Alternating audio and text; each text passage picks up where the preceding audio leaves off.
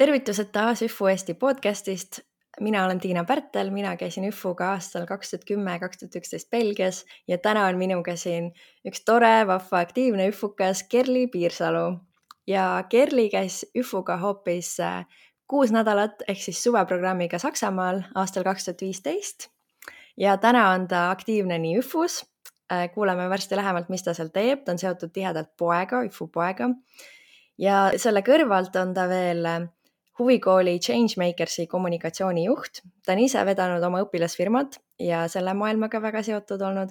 Ta on ise ettevõtja ja ma olen üsna kindel, et sealt tuleb veel midagi välja, nii et hakkame vaikselt pihta. Alguses räägime Kerliga, mida ta oma YFU kogemusest mäletab ja siis uurime lähemalt, mis ta kõik, millega ta kõigega tegutseb. Niisiis, tere Kerly! Tere! Nii, esiteks mul ongi selline küsimus, et kuidas sa jõudsid YFUni ja miks just suveprogrammiga Saksamaale minek? YFUni jõudsime siis niimoodi, et meil oli koolis kombeks käia siis, et nädal aega sai veeta Saksamaal ja siis need saksa õpilased olid Eestisse ja see nädal aega, mis ma esimest korda sain käia, see oli kui päriselt esimene kord Saksamaal, Berliinis kohe, see oli nii lahe kogemus ja kui ma siis vahetasin kooli, ehk siis läksin gümnaasiumisse, Tallinna Saksa gümnaasiumisse ja seal siis mu uus klassiõde hakkas kohe rääkima, et ta tahab minna aastaks Saksamaale ja nii hea keelepraktika ja nii põnev kogemus, nii lahedad inimesed. Ja kui keegi kogu aeg kõrva ääres räägib seda, siis endal hakkab ka tekkima, et okei, tahaks siis ka minna. Ja niimoodi ma hakkasin järjest uurima, et mis võimalused on. Ja tegelikult ma tahtsin ka alguses aastaks minna, ega see suvi ei olnud mu esimene valik. Aga tervise poolest mul tulid põlveprobleemid vahele ja mingid operatsioonid asjad ja siis mul arstiga suheldes oligi see, et äkki sa ikka aastaks ära ei läheks, et keegi tea, mis saab. Ja läkski vist paar kuud mööda, kui siis mulle YFUst uuesti helistati, et mis sa siis teha tahad. Ja sealt siis oligi see, et aga sul on võimalus ka suveks minna, et selle ajal oli see teemas rohkem. Ja siis ma ütlesin küll kohe, et okei, ja seda ma võin teha vabalt, et 6 nädalat ma võin ära olla.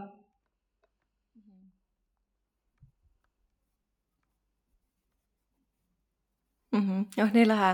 Aga nendele, kes kuulavad ja ei tea eriti suveprogrammidest, kas seal on veel erinevaid riike, ehk siis tegelikult minu meelest need olid peamiselt erinevad Euroopa riigid, kuhu siis sai minna. Ma nüüd ei ole tõesti kindel, kas tänaseks on need veel alles, aga ma tean, et seal oli selle vanuse poolega suurem teema, et teatud vanuses võetakse suveks. Ja muidugi suvel sa pead siis arvestama, et sa üldjuhul siis sinna peresse, kus sa satud, et siis sa saad selle oma siis õe või vennaga temaga koos siis koolis käia, et seal eraldi kooli kohta ei otsita, et sellepärast ilmselt on see vanus suurem teema ka, et kuidas need pered kokku sobivad.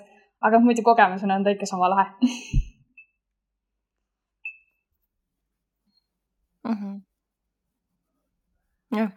Okei, aga sa juba ütlesid, et peres kellega see sõltub hästi riigist ja tegelikult Saksamaa pool näiteks oli seda piirkonnast. Et siis mul oli YFUkaid grupis, kes sattusid Saksamaal lõuna poole, kus nad ei saanudki üldse koolis käia.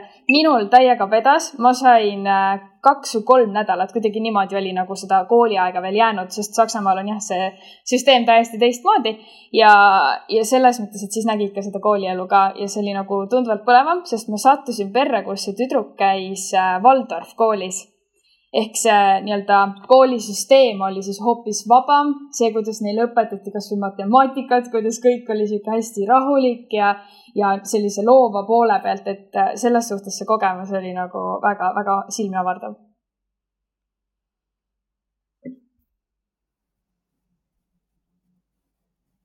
Nii põnev. Aga mis sulle veel, kuidas sa seda suve iseloomustaksid näiteks 3 sõnaga? Mis sulle eriti eredalt meelde jäi sellest? Hästi palju iseseisvust. Ehk siis sellist, et ise oma aja planeerimist ja tõsiselt kuum ja päikseline energia laadimine, ütleks niimoodi lausa.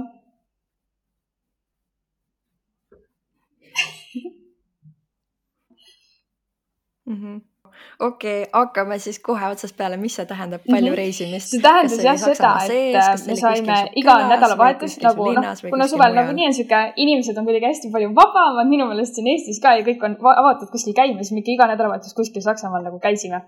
Ja kuna ma elasin Poola piiri ääres, hästi väikses külas nimega Koltsov ja me reaalselt käisime vist nädalas mingi 4 korda äkki Poolas, et nagu oligi see, et kas me jalutasime üle piiri või siis me käisime autoga kuskil kaugemal, et selle poole pealt jah, et kuidagi siuke, ikka vaata, õhtud on nagu pikemalt valged, sooja, siis on see, et mis me siin kodus istume, siis me lihtsalt läksime nagu, et selles mõttes jah, et kuidagi siuke see suvetunne tuleb nii-öelda teistmoodi peale, et selle poole pealt oli põnev nagu näha ja ilmselt ma nägin tänu sellele rohkem, sest polnud nagu kooli, polnud seda kohustust seal kõrval.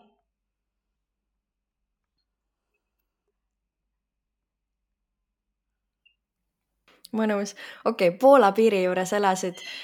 Kuna ma olin varem saksa keelt nii-öelda õppinud juba, mis oli 9 aastat, siis me rääkisime nagu saksa keeles, aga seal oli ja nagu, seal on ikkagi piiri ääres on Poola keelest nagu mõjutatud see selline dialekt, ehk siis minu pere rääkis nagu väga, väga hästi saksa keelt, aga seal olid küll inimesi, kelle puhul ma lihtsalt kuulasin ja mõtlesin, et huvitav, mis ta mulle räägib, täpselt küll aru ei saa, lihtsalt naeratan ja noogutan kaasa. Et selles suhtes, ja nad tegelikult mõned seal, näiteks minu hostema rääkis ka poola keelt, sest ta oli nagu harjunud kogu aeg lapsepõlvest saadik üle piiri käima ja nad käisidki seal turul hoopis, et nad nagu oskasid kaubelda ja niimoodi, et see oli selles suhtes jah põnev, et kuidas see poola keel oli sinna sisse tulnud.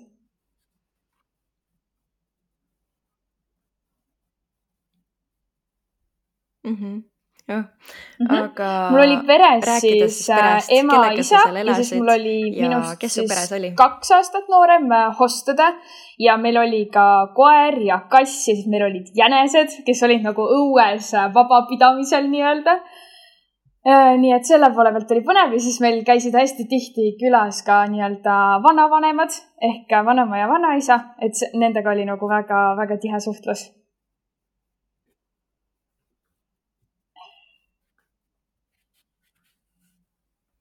Tundub nii vahva, mingi jänesed, ema, isa, vanemad seal kõik. Aga sa mõtlesid enne nüüd just, kui ma täna hommikul nii-öelda mõtlema hakkasin tagasi, siis tegelikult oli see, et see oli minu esimene kord vist, kui ma tekitasin endale ise harjumusi. Et näiteks oligi see, et kui enam kooli polnud, siis minule meeldib alati hästi vara ärgata, minu hostida magas nagu kauem. Ja siis ma pidin kuidagi enda aega sisustama. Ja ma näiteks harjutasin ennast, et hommikul ma lahendasin sudokusid, siis ma kuulasin raadiot ja siis ma sõin hommikust ja siis ma läksin jalutama. Mul olid nagu kindlad rajad, mis ma seal kõndisin, ma võisin täiesti 1-1,5 ära olla. Et ma tekitasin nii-öelda endale põnevaid rutiine ja tegelikult sellega nagu mõnes mõttes oligi see, et võib tekkida, et pole midagi teha, et hakkab igav, tekib koduigatsus. Sellega ma siis nagu üritasingi iseseisvalt seda kuidagi vältida ja nagu saada üle ja leida endale nagu tegevusi. Et nüüd, kui ma mõtlen, siis oli reaalselt esimene kord, kus ma sain aru, mis on harjumused ja kui kasulikud need on.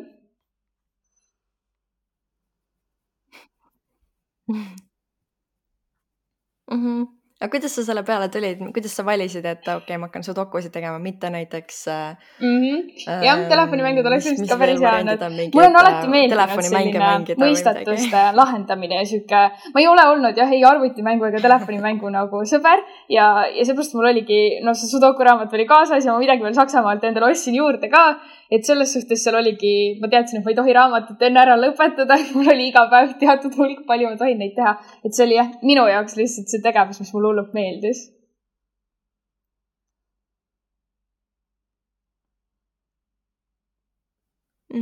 Ja siis sa ütlesid, et seal oli hästi päikseline ja soe.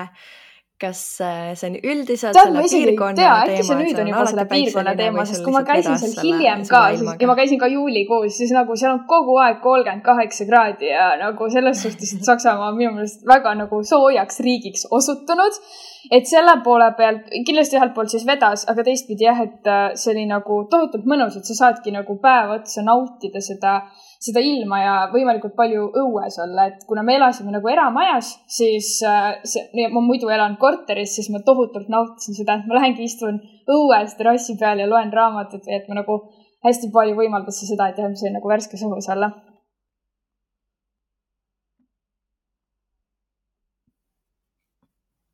Mõnes.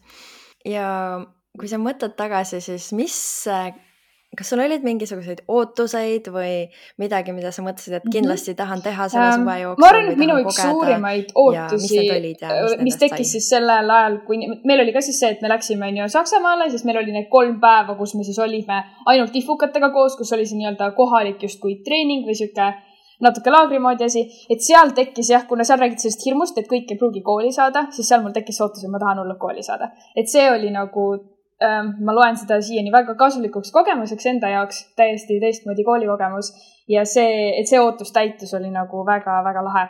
Ja teistpidi, kuna nagu mul siin nii-öelda Eestis ei ole õdesid vendasid, siis ma lootsin täiega, et see pere, kus ma satun, et seal oleks siis vähemalt üks nagu minuga sarnases vanuses õde-vend. Ja kui ma esimest korda seda pilti nägin, mis mulle siis perest saadeti ja kui seal oli ema, isa ja siis õde, kes oli 2 aastat noorem ja siis oli see koer ka seal pildi peal nagu nii lahe ja siis juba kus oligi kirjutatud, et nagu, et ei ole mingi suure linna läheduses ega midagi sellist, ise ma elan siin Tallinnas, et just see, et ma nagu ootasin, et ma saan midagi teistsugust näha, et see oli nagu väga-väga lahe, et ma sain. Ja no mõnes mõttes siis võib-olla midagi sellist, millest ma natuke nagu pettusin, oli see, et ma ei olnud sellel ajal ise suur nii-öelda suhtleja ja mu õde oli ka natuke kinnisem, et ma kujutan ette, et kui me oleks aasta koos veetnud, siis me tõesti võiksime olla täna nimetada parimateks sõpradeks või midagi sellist. Aga et me jäime üksteise jaoks natukene nagu kaugeks, et me suhtleme, jah, see on nagu tore ja nagu külla minna kõike seda, aga see pole nagu päris see, vaata, et nagu kui ma ei tea, kas sinu puhul oli, aga paljud tulevad tagasi, mingi, mul on teine mingi hostõde ja värki-särki. Et selles suhtes see oli võib-olla natuke kurb, aga samas jälle nagu teistmoodi, et ei saa öelda, et oleks tohutult kahju olnud.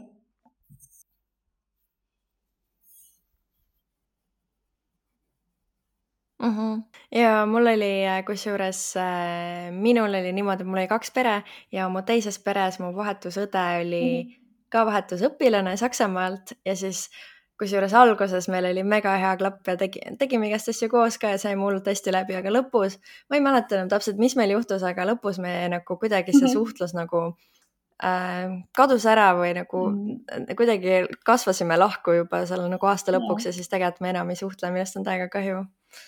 Nii, et igast variante võib olla. Aga see on jah põnev, see oli mulle ka hästi tuttav, et tahaks midagi uut kogeda.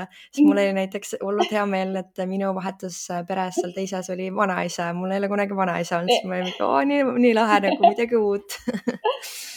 Mis siis, et ma tast väga hästi aru ei saanud, sest tal oli oma dialekt, millest ta rääkis. Aga kui sa läksid sinna suveks ja sa ütlesid, et kool oli ainult esimesed 2 nädalat ja osadel ei olnud üldse ja nädalavahetused reisisite, aga mis ülejäänud ajast sai? Milline see tüüpiline päev välja nägi ja mis sa tegid siis? Ma ei tea, sudokud, hommikusöök, jalutasin ja siis kui ma koju jõudsin, siis oligi see, et hostida oli tavaliselt ka üles ärganud. Siis me veits vaatasime mingisuguseid saksa sarju, mis selles suhtes, et jah, nõme veitsid telekat vaatasime, aga samas keelelise poole pealt nagu täiega hea kuulata vaata. Ja siis oligi tavaliselt see, et kas me saime mõnedel, tal oli üks parim sõbranna, kes seal külas elas, saime kokku, käisime ratastega sõitmas või nii-öelda nagu nautisime lihtsalt seda loodust, käisime seal ümbruses hästi palju ka koos nagu jalutamas, matkamas selle koeraga ja siis tal sõbrannal oli ka koer, et sealt niimoodi seltskonnaga.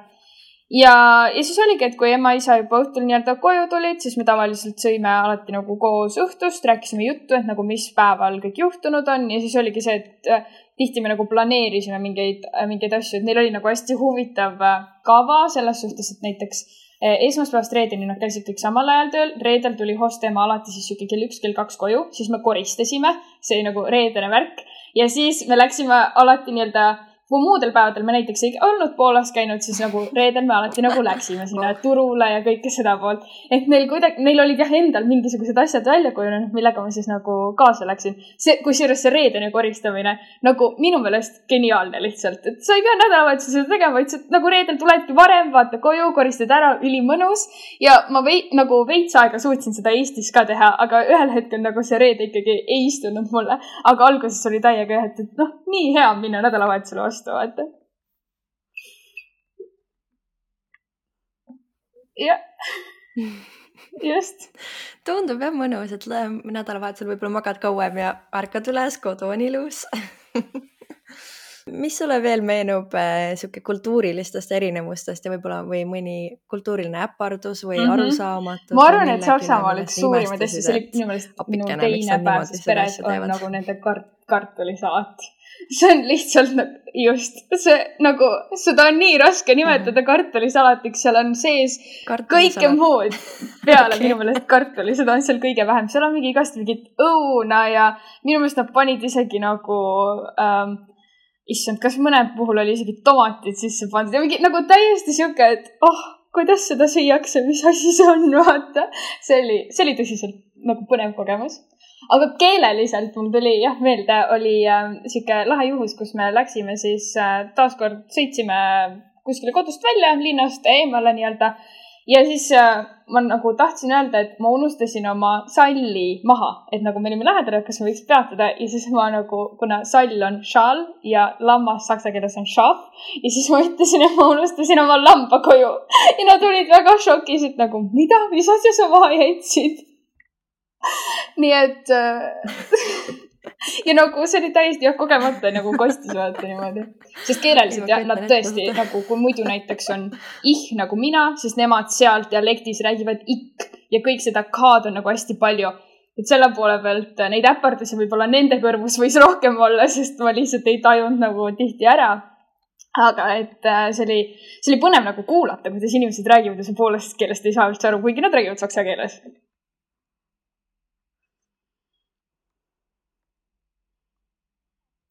Aga kuidas sa üldse aru said? Sa olid ju õppinud siin Eestis kindlasti seda Hochdeutsch, kõrgsaksa keelt ja seal oli tugev dialekt. Ma arvan, et see võib-olla võis välja tulla, aga muu nagu väga ei hakanud, sest see nagu minu jaoks kõlas lihtsalt hästi veidralt. Ja pigem oligi see, et kui ma alguses nagu teatud nii-öelda meie külaelanike kuulasin, siis ma ei saanudki poolest jutust aru. Ja kui nad ära läksid meie juures, siis ma ütlesin hoos temale, et kas me nüüd võiks rääkida, millest nad rääkisid, on ju. Sest tema rääkis nagu segamini, et vahepeal oligi mõned sõnad tulid nii-öelda dialektis, mõned sõnad Hochdeutschis. Ja siis ilmselt seal kuskil 4. nädalal siis juba hakkas veidi nagu koitma, et kui sa nagu pidevalt kuuled neid sõnu, siis sa hakkad nagu viima nii-öelda neid jooni, et mis mida tähendab. Aga jah, et ma kordagi ei proovinud isegi rääkida sellest dialektis otseselt.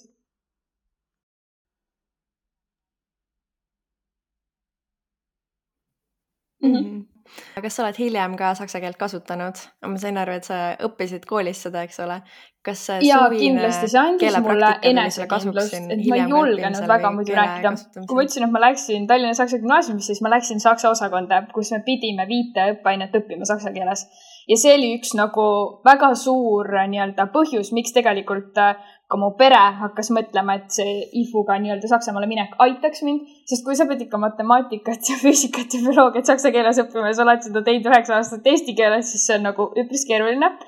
Ja selle poole pealt oligi, et kuna saksa koolis, ehk siis ka siin Eestis saksa poole peal on väga oluline see kaasa rääkimine ja tunnis nii-öelda et sa arutled ja avaldad arvamust, siis nagu selle poole pealt kindlasti, kui ma nüüd siis 11. klassi tagasi tulin, siis ma tundusin juba endale, et jah, ma nüüd räägin kaasa ja jah, ma avaldan arvamust, et selle poole pealt nagu õpetajad kindlasti märkasid seda, et grammatika võib-olla on siuke asi, mis nagu nii lihtsalt ei parane, nagu sellise lühikese aja jooksul, aga et see, et ma ütlen kaasa ja see, et see lause juba kõlab enesekindlalt ja kõlab korrektsemalt, et seda oli kindlasti tunda.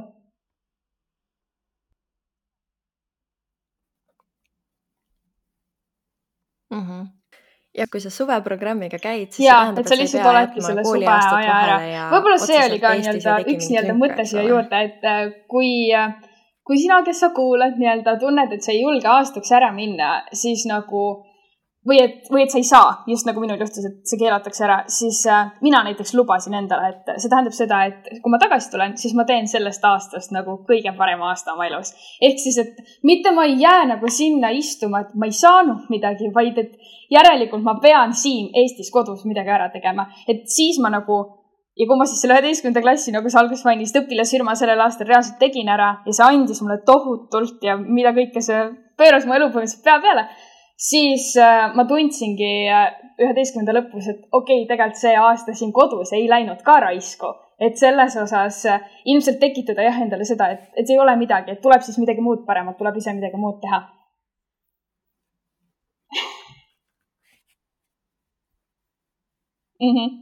See kõlab nii hästi, et see justkui andis siukse hoo või tõuke, et just kasutada hiljem ära seda aega.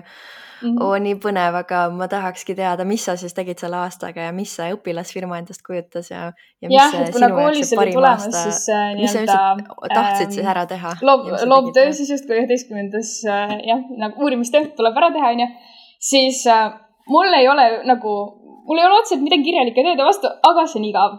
Ja ma teadsin, et kui saab midagi paremat teha, siis tuleb midagi paremat teha. Ja siis oligi see, et me siis juba 10. klassi lõpus hakkasime siis 3 klassiaega rääkima, et me tahame teha õpilasfirmat ja juba otsisimegi endale juhendaja ja hakkasime juba sellel ajal nagu pihta. Et siis ma nagu märkasingi, et okei, mul on võimalus nagu katsetada midagi enda jaoks täiesti uut. Ma polnud ettevõtlusega kuidagi kokku puutunud. Mul oli soov saada poliitikuks, diplomaadiks, sellepärast siis ka IFU sobis hästi sinna nagu kompotti kokku. Ja etteruttavalt siis, kui ma 11. ära lõpetasin, siis ma teadsin, et ma tahan saada ettevõtjaks, mingi poliitikaelu mind ei huvita, ma tahan aidata noortel teha kõike muud lahedat, et selles osas see tõesti muutis kõike. Ja õpilasfirmana me lõpuks siis jõudsime selleni, et me tegime puidust telefoni kleepse, ehk siis sinna kaane peale, et sa saaksid kleepida oma disainiga siis ilusa pildi. Ja samuti siis lõpuks tegime puidust järjehoidjaid ja meie kõige edukam toode oli puidust siis visiitkaardid. Ehk siis kõigile oli peale siis disainitud mingisugune kujundus, mis siis vastavalt kas klient soovis või meil tegime koostööd ka noorte kunstnikega, osadega. Et selliseid erinevaid põnevaid asju ja saimegi käia mööda Eestit erinevatel laatadel. No ja muidugi sa õpid selle aja jooksul nagu tohutult enda kohta ja oma sõprade kohta, et selles suhtes, et ühest tiimiliikmest jäime ilma, teistega teeme tänaseni, oleme siis üritamas loomas oma uut ettevõtet, et selle poole pealt see nagu tõesti tõi meid justkui kokku.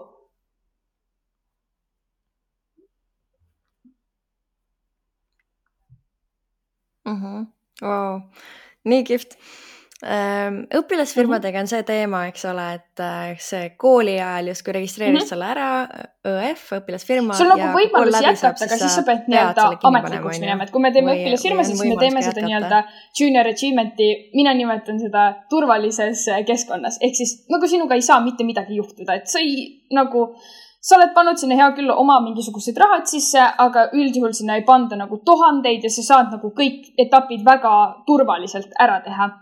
Ja kui siis on soovi, meie ka alguses mõtlesime, et teeksime kohe siis OÜ päriselt edasi ja jätkaksime oma tegevust ja kõike seda, aga asjad läksid natuke teisiti, meil polnud päris õigeid masinaid ja jäi nagu pooleli, aga näited on ju küll ja veel, kas või praegu münt minu meelest mina nimetaksin üks edukamaid või festera, et selle poole pealt kindlasti kui on tunne, et tahaks edasi teha, siis on võimalus olemas.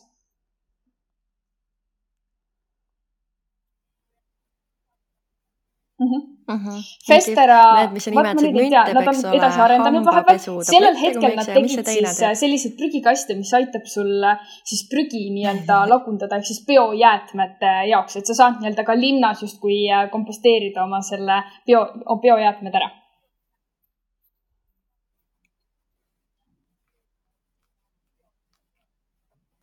Okei. Mulle väga meeldivad igast sellised ideed ja algatused ka. Aga sa ütlesid, et sa tahtsid saada kõigepealt poliitikuks või diplomaadiks ja siis sa vahetasid suunda või meelt. Kas see ettevõtlikkuse soov ja ettevõtja olemine, mulle meeldis tohutult see vabaduse tunne, et ma ei pea kuskil 8-5 tööl käima ja et ma saangi teha täpselt ise anda nagu ühiskonnale tagasi, et minu jaoks praegu on ka hästi see kuidagi teemas, et ma saan anda kas noortele või ka vanematele, et kes iganes see täpne sihtgrupp on, et ma saan teha justkui head, ehk siis lahendada mingit kindlat probleemi kellegi jaoks. Ja teistpidi see, et ma saan ise otsustada täpselt nii, kuidas mulle meeldib ja tegutseda just sel hetkel, kui ma tahan, et peale seda suhteliselt oma siis ka tööalaselt ma jõudsin selleni, et kõik need projektid või asjad, mis ma vastu võtsin, et kõik oleks sellist, et ma saan need kodus teha, et ma ei pea kuskil kontoris käima. Et selle poole pealt andis ta seda julgust ilmselt juurde, et ma suudan ka iseseisvalt näiteks tööd teha.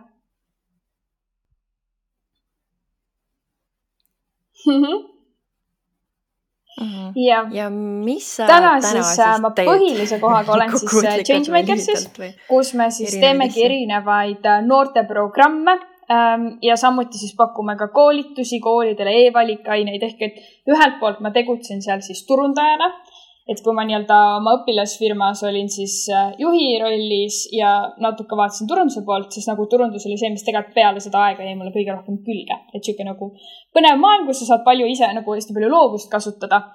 Ja selle poole pealt siis ma jõudsingi selleni, et nüüd ma teen turundust ja samuti siis ka koolitan noori. Ehk räägime siin erinevatel tiimitööd, enesearengu, kõikidel sellistel teemadel.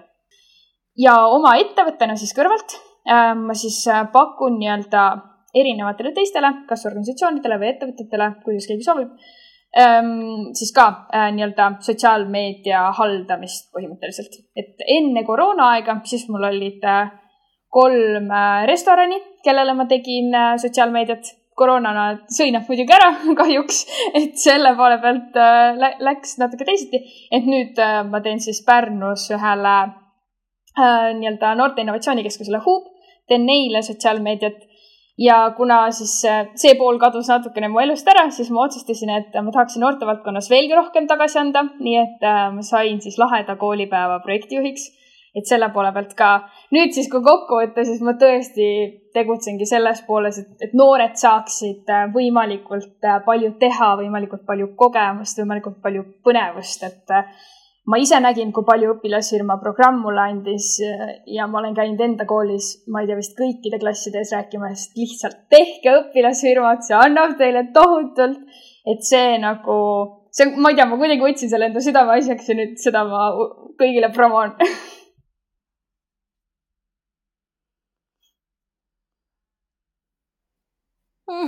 Nii armas.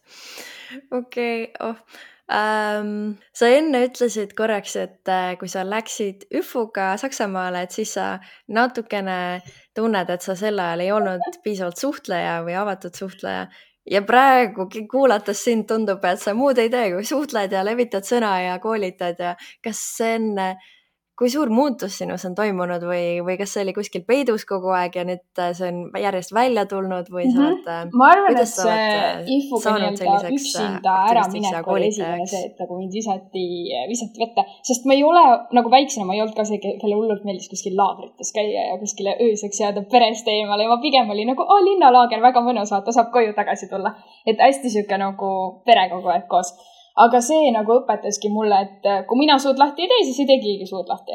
Ehk siis sealt edasi nagu, ja see, et kui õpilasfirmat oli vaja juhtida, et see samamoodi tuleb ju teistega suhelda. Et ma arvan, et kõik see on andnud seda nagu julgust ja teistpidi nagu, mis võib-olla siis öelda, et kuidas avastada endast seda suhtlejat, et nagu kuulake teisi, kui teised ütlevad teile, et tegelikult teiega on täiega tore rääkida ja veel lahedam, et kui teiega on väga tore ka niimoodi koos olete, mitte midagi ei räägi. Et selles suhtes, et siis nagu tekib see, et okei, aga tegelikult ma olen suhtleja ja see ongi väga fine, ongi väga okei ka koos olla, vaata, et kui ei räägi üksteisega. Et see ilmselt nagu julgustab ka, et kui juba kuuled mujalt ka, et tee rohkem suud lahti ja nagu, sul on täiega head mõtted, lihtsalt avalda neid. Et jah, see toob seda välja, et ma ju pean kaasa rääkima.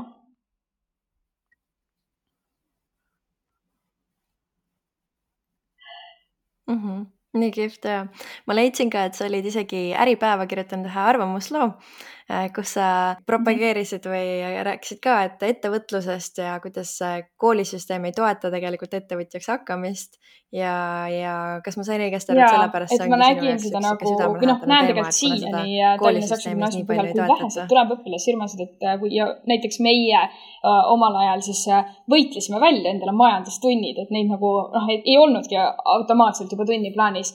Ja täna ka, et ma arvan, et see on üks põhjus, miks ma nagu Changemakersisse ise väga pikaks olen jäänud, et alguses ma ise osalesin seal programmis ja siis ma juba mentoriks ja nüüd siis nii-öelda korralduspoole peale, ehk siis 5 aastat juba seal oldud, oligi see, et ma näen, et neid kohti ei kaeta nagu haridussüsteemis ja kui nagu oluline see on, et selles suhtes mina arvasin ka 9 aastat, et hinded on tohutult olulised ja tulebki lõpetada kuldmedaliga ja kiituskirjaga ja et kõik see nagu ongi elus see, mis annab. Ja siis ma läksin saksa osakonda, kus mul oli väga keeruline ja ma sain oma esimesed 3 ja nagu mu pere ei teinud mulle mitte midagi, ta oli nagu, see on täiesti mõistetav, see ongi okei. Ja ma sain aru, et okei, aga hinded ei olegi olulised, palju lahedam on see, mida ma teen koolist väljas, sest selle osas ma nagu kuulsin ka hästi palju. Kui ma kandideerisin kuskil näiteks oma esimesel tööle, siis sealt oli ka, et sa oled nii palju kooli kõrvalt teinud. Et siis ma nagu sain aru, kui palju see kõik muu annab seda väärtust ja tegelikult see saab täiendada seda kooliharidust nii-öelda.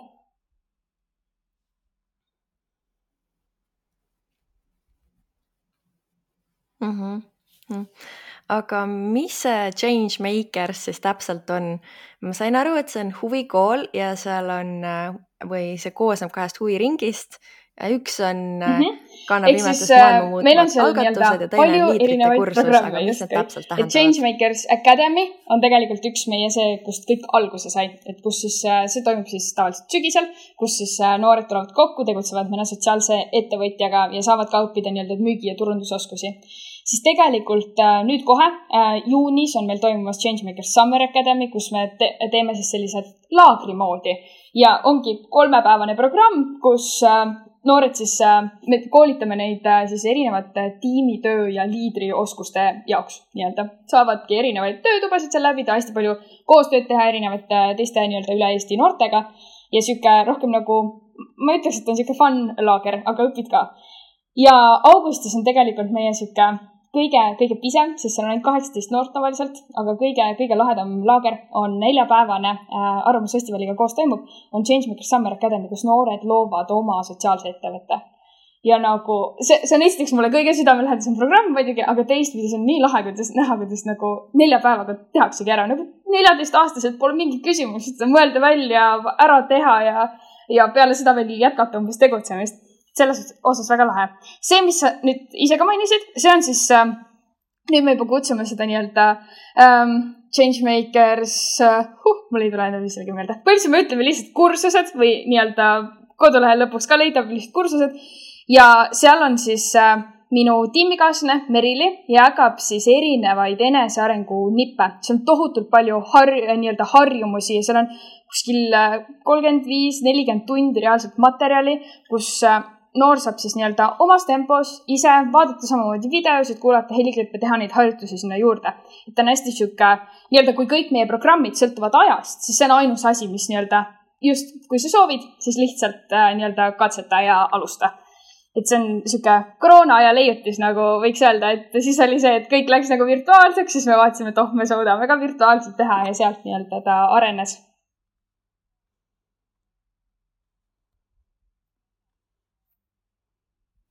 Täiega nutikas ja nagu tundub, et kogu aeg liiguta edasi nagu ajas ja kohanete. See on väga kihvt.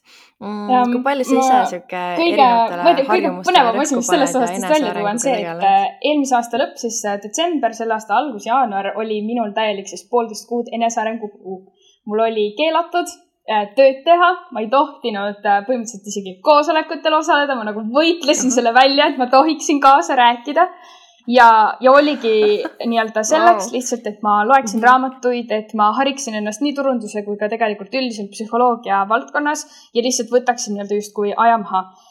Täiega soovitan kõigile, nagu peale seda, nagu nüüd, kui ma võrdlen, kes ma olin enne, ehk siis seal novembris, oktoobris, jube inimene, mina ka ei tahaks siuksega koos olla, nagu, et see kuidagi nagu nii vabastav hetk, kui sa võtadki, minu meelest kas või nagu, okei, koolilapsed ilmselgelt kooli ajal väga raske, suvel võta lihtsalt kuu aega ja nagu loegi raamatuid täpselt neid, mida sa tahad ja vaata, mis peale seda nagu juhtub. Et see on imeline, see annab tohutult energiaid, tohutult mõtteid ja sellist nii-öelda tahet edasi tegutseda.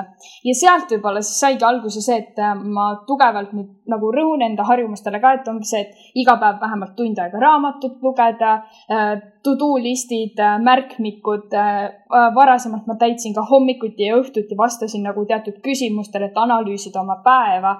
Et selle poole pealt ma nagu tunnen, et need kõik käivad hästi nagu ajaga, et ühel hetkel on näiteks vaja seda, et ma kirjutangi hommikul oma mingid mõtted üles ja tänulikkust ja õhtul siis kirjutan, et mis läks hästi. Samal ajal näiteks praegu ma ei taha seda teha, aga ma ei tea, võib-olla 6 aja pärast ma tunnen, et seda on jälle vaja. Ehk nii-öelda hästi sükse enesetunde pealt.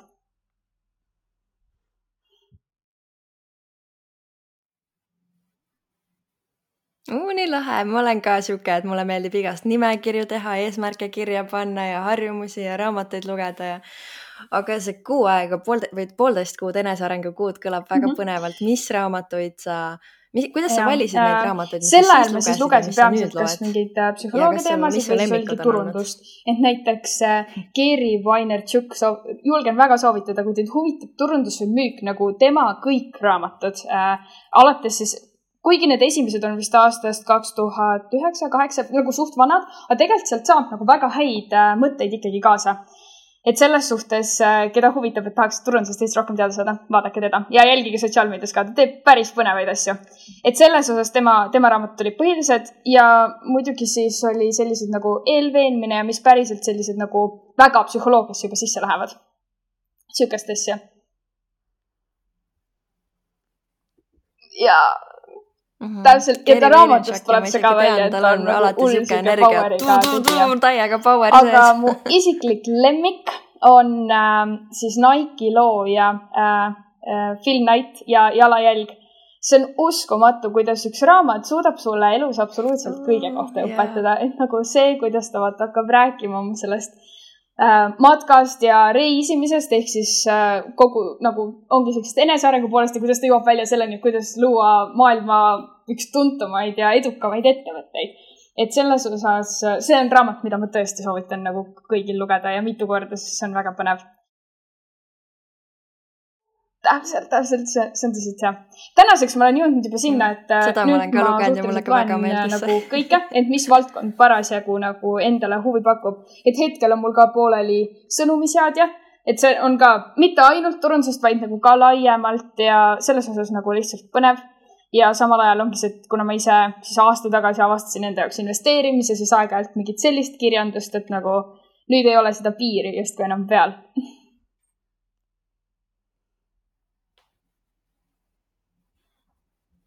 Nii põnev.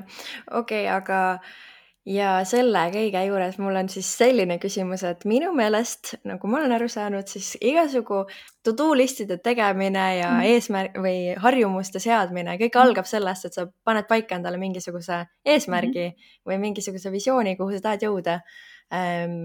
Kuhu sina jõuda tahaksid ja mis sa tahaksid tulevikus? Minu mis sa tahaksid näiteks 10 aasta pärast öelda, et need ma olen ära teinud? Ma hullult tahaks öelda, et nagu 10 aastaga võiksid tehtud olla. On see, et mul on oma ettevõtte, mis asub vähemalt 3 välisriigis.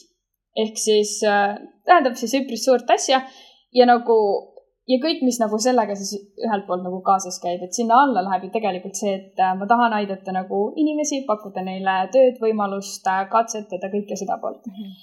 Ja teistpidi siis muidugi on ka selliseid nii-öelda väiksemaid eesmärke. Jah, et näiteks praegu minu meelest nüüd järgmise 2 aasta üks suurimaid eesmärke on see, et ma tahan endal maakodus sauna valmis ehitada, et nagu ise ka käed külge lüüa. Et nagu kõik sellised asjad lähevad sinna alla, et ma nagu enda jaoks ei ole piiritlenud jah, et ainult see ettevõtte teema. Aga see on üks suurimaid. See on ka põnev nagu minu meelest. See on nagu 2 aasta suurim ja siis 10 aasta ma olen see ettevõtte vaata. Nagu siuke. Wow. No mõte on selles, et siis võtta kõrvale nagu sugulane, kes siis ise tegeleb sellega. Aga et siis olekski see, et mitte, et ainult nagu tema teeb, vaid et ma tahan ka nagu teha. Et jah, alati on olnud siuke, et tahaks nagu ettevõtte puhul ka, miks nagu tänaseks võib-olla pole mul otseselt veel midagi nii-öelda valmis, vaid ongi, et sõpradega alles loomise järgus, sest nagu tahaks midagi kätega teha, ei taha seda, et veebis on nagu mingi tore asi, vaata, vaid et nagu, et ma saan inimesele anda mingi toote ja ta tunneb sellest nagu rõõmu. Et selles osas ilmselt on see sauna teema tulnud, ma arvan, selle pärast mängu.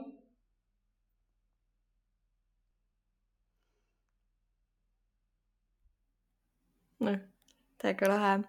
kas sul on veel mingeid asju, mis sul veel silmad särama panevad või mis sind, millega sa jõuad oma tegemiste kõrvalt veel tegeleda või hobisid või põnevaid asju? Kuna ma käisin siis Vakas, käisin Pärnus õppimas ja seal ei olnud nagu koori, kus ma oleks sobinud. Siis kui ma tulin lõpuks Tallinnasse nii-öelda tagasi, siis ma sain eelmisel sügisel siis esimest korda üle pika aja minna jälle koori laulma. Ehk siis nagu selline laulmine ja selle poole pealt just kui välja elamine on see, mis mul paneb tohutult silmad särama. Et näiteks praegu käib meil proov ei toimu, aga eile koori juht siis esitas võimaluse, et kas ma võiks õues laulmist teha, siis ma olin kohe mingi, palun, vähemalt sedagi, on ju. Et sellised väiksed asjad ja võib-olla see ongi see, et kus saab mõnes mõttes ka inimestega nagu koos olla. Et seal on meil ka hästi põnev seltskond, ma olen ise kõige noorem, kõik teised on seal kuskil 30, 40 või isegi 60 ja nagu seda põnevam see nii-öelda kogu seltskond on ja nendega koos olla. Ja muidugi ma ütleks üldiselt nagu minu jaoks kõige olulisem asi ongi selline kvaliteetaeg ehk seda, et saaks nagu sõpradega päriselt kokku ja käiagi kas mingi matkamas või lihtsalt nii-öelda olla, istuda kuskil pargipingil koos ja rääkida juttu ja nautida vihma, päikest, mis iganes parasjagu on. Et nagu selleks aega leida on nagu see, mis on keeruline, aga tasub alati ära ja paneb alati silma särama.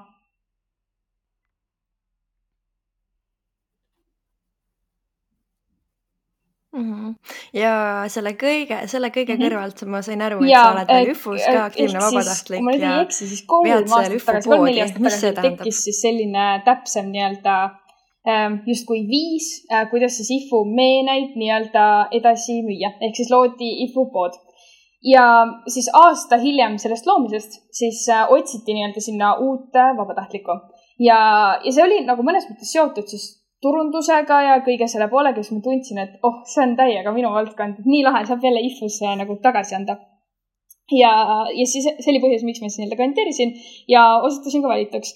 Ja mõte ongi siis selles, et nii-öelda aidata luua mõnda kas väiksemat kampaaniat või siis tuua välja teatud hetkedel erinevaid YFU meeneid, mis valikus on samamoodi, et kui peaks nüüd tekkima jälle hetk, nagu enne siis, kui valiti juubeliks näiteks uus meene, et aeg-ajalt uuendatakse asju, et siis korraldada nii-öelda seda, et kuidas seda valida. Ja ütleme nii, et see piisikene osa seal on ka inventuuride tegemine, ehk siis ühelt poolt on see lahe, saab kontoris vähemalt mingi 2-3 tundi aega veeta, juttu rääkida ja teiselt poolt siis ongi lihtsalt nii-öelda kirja panna, mis kõik on. Aga jah, see mõte, et nii-öelda aidata siis tegelikult YFU meenetel levida, sest need meened on ju kõik nii-öelda kasulik, just kui toetab seda stipendiumi nii-öelda väljaandmist ja selle poole pealt ta ei ole nagu lihtsalt, et siin on üks tore pusa, vaid see on nagu päriselt järgmise õpilase jaoks väga kasulik, et kui sul on see pusa.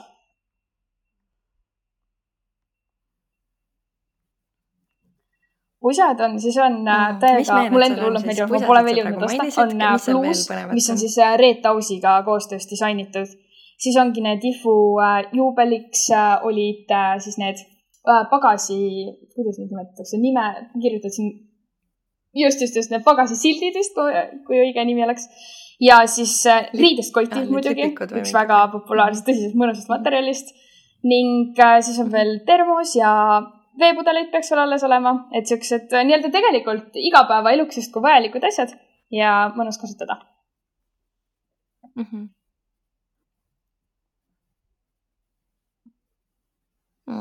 Kihvt.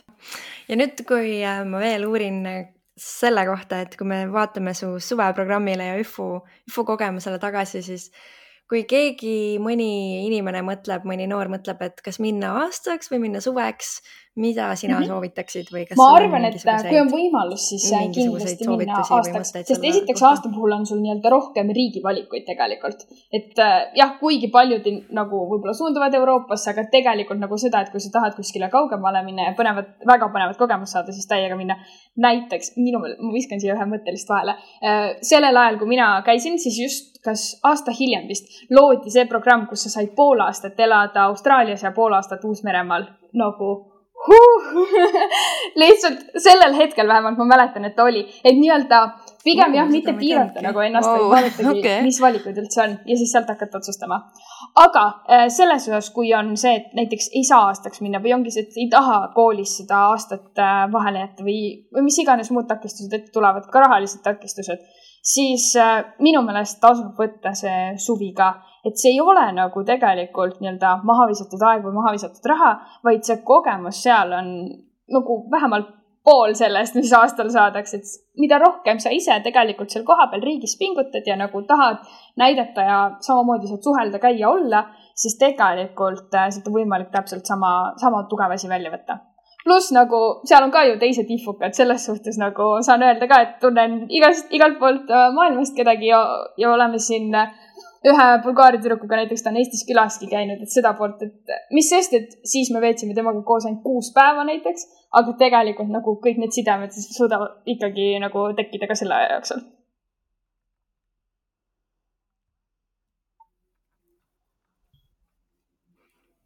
Kiit.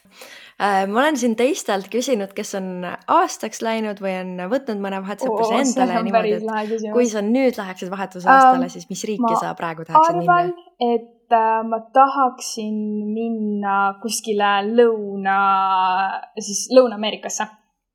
Sest et ma tahaksin nagu seda kultuuri kogeda. Mulle hullult meeldib lugeda neid minu sarja raamatuid ja siis ma just hiljuti lugesin näiteks Minu Mehhikot ja minu meelest nagu kõik see, kuidas seal nii-öelda elu käib ja kõik toimub, on tohutult palju põnevam. Et jah, et siis omal ajal ma tegin valiku keele põhjal, aga et nüüd võib-olla mõtleks selle peale, et kus saada võimalikult hea kogemus eluks siis. Just. Kaugele ja eksootilisse ja teise kultuuri. Okay.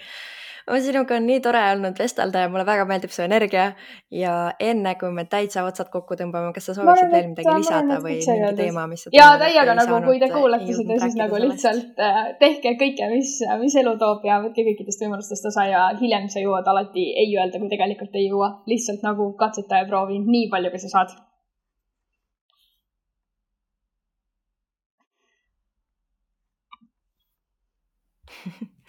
See on päris hea soovitus. Aga suur aitäh sulle ja kuulajatega kohtume järgmises YFU podcasti osas.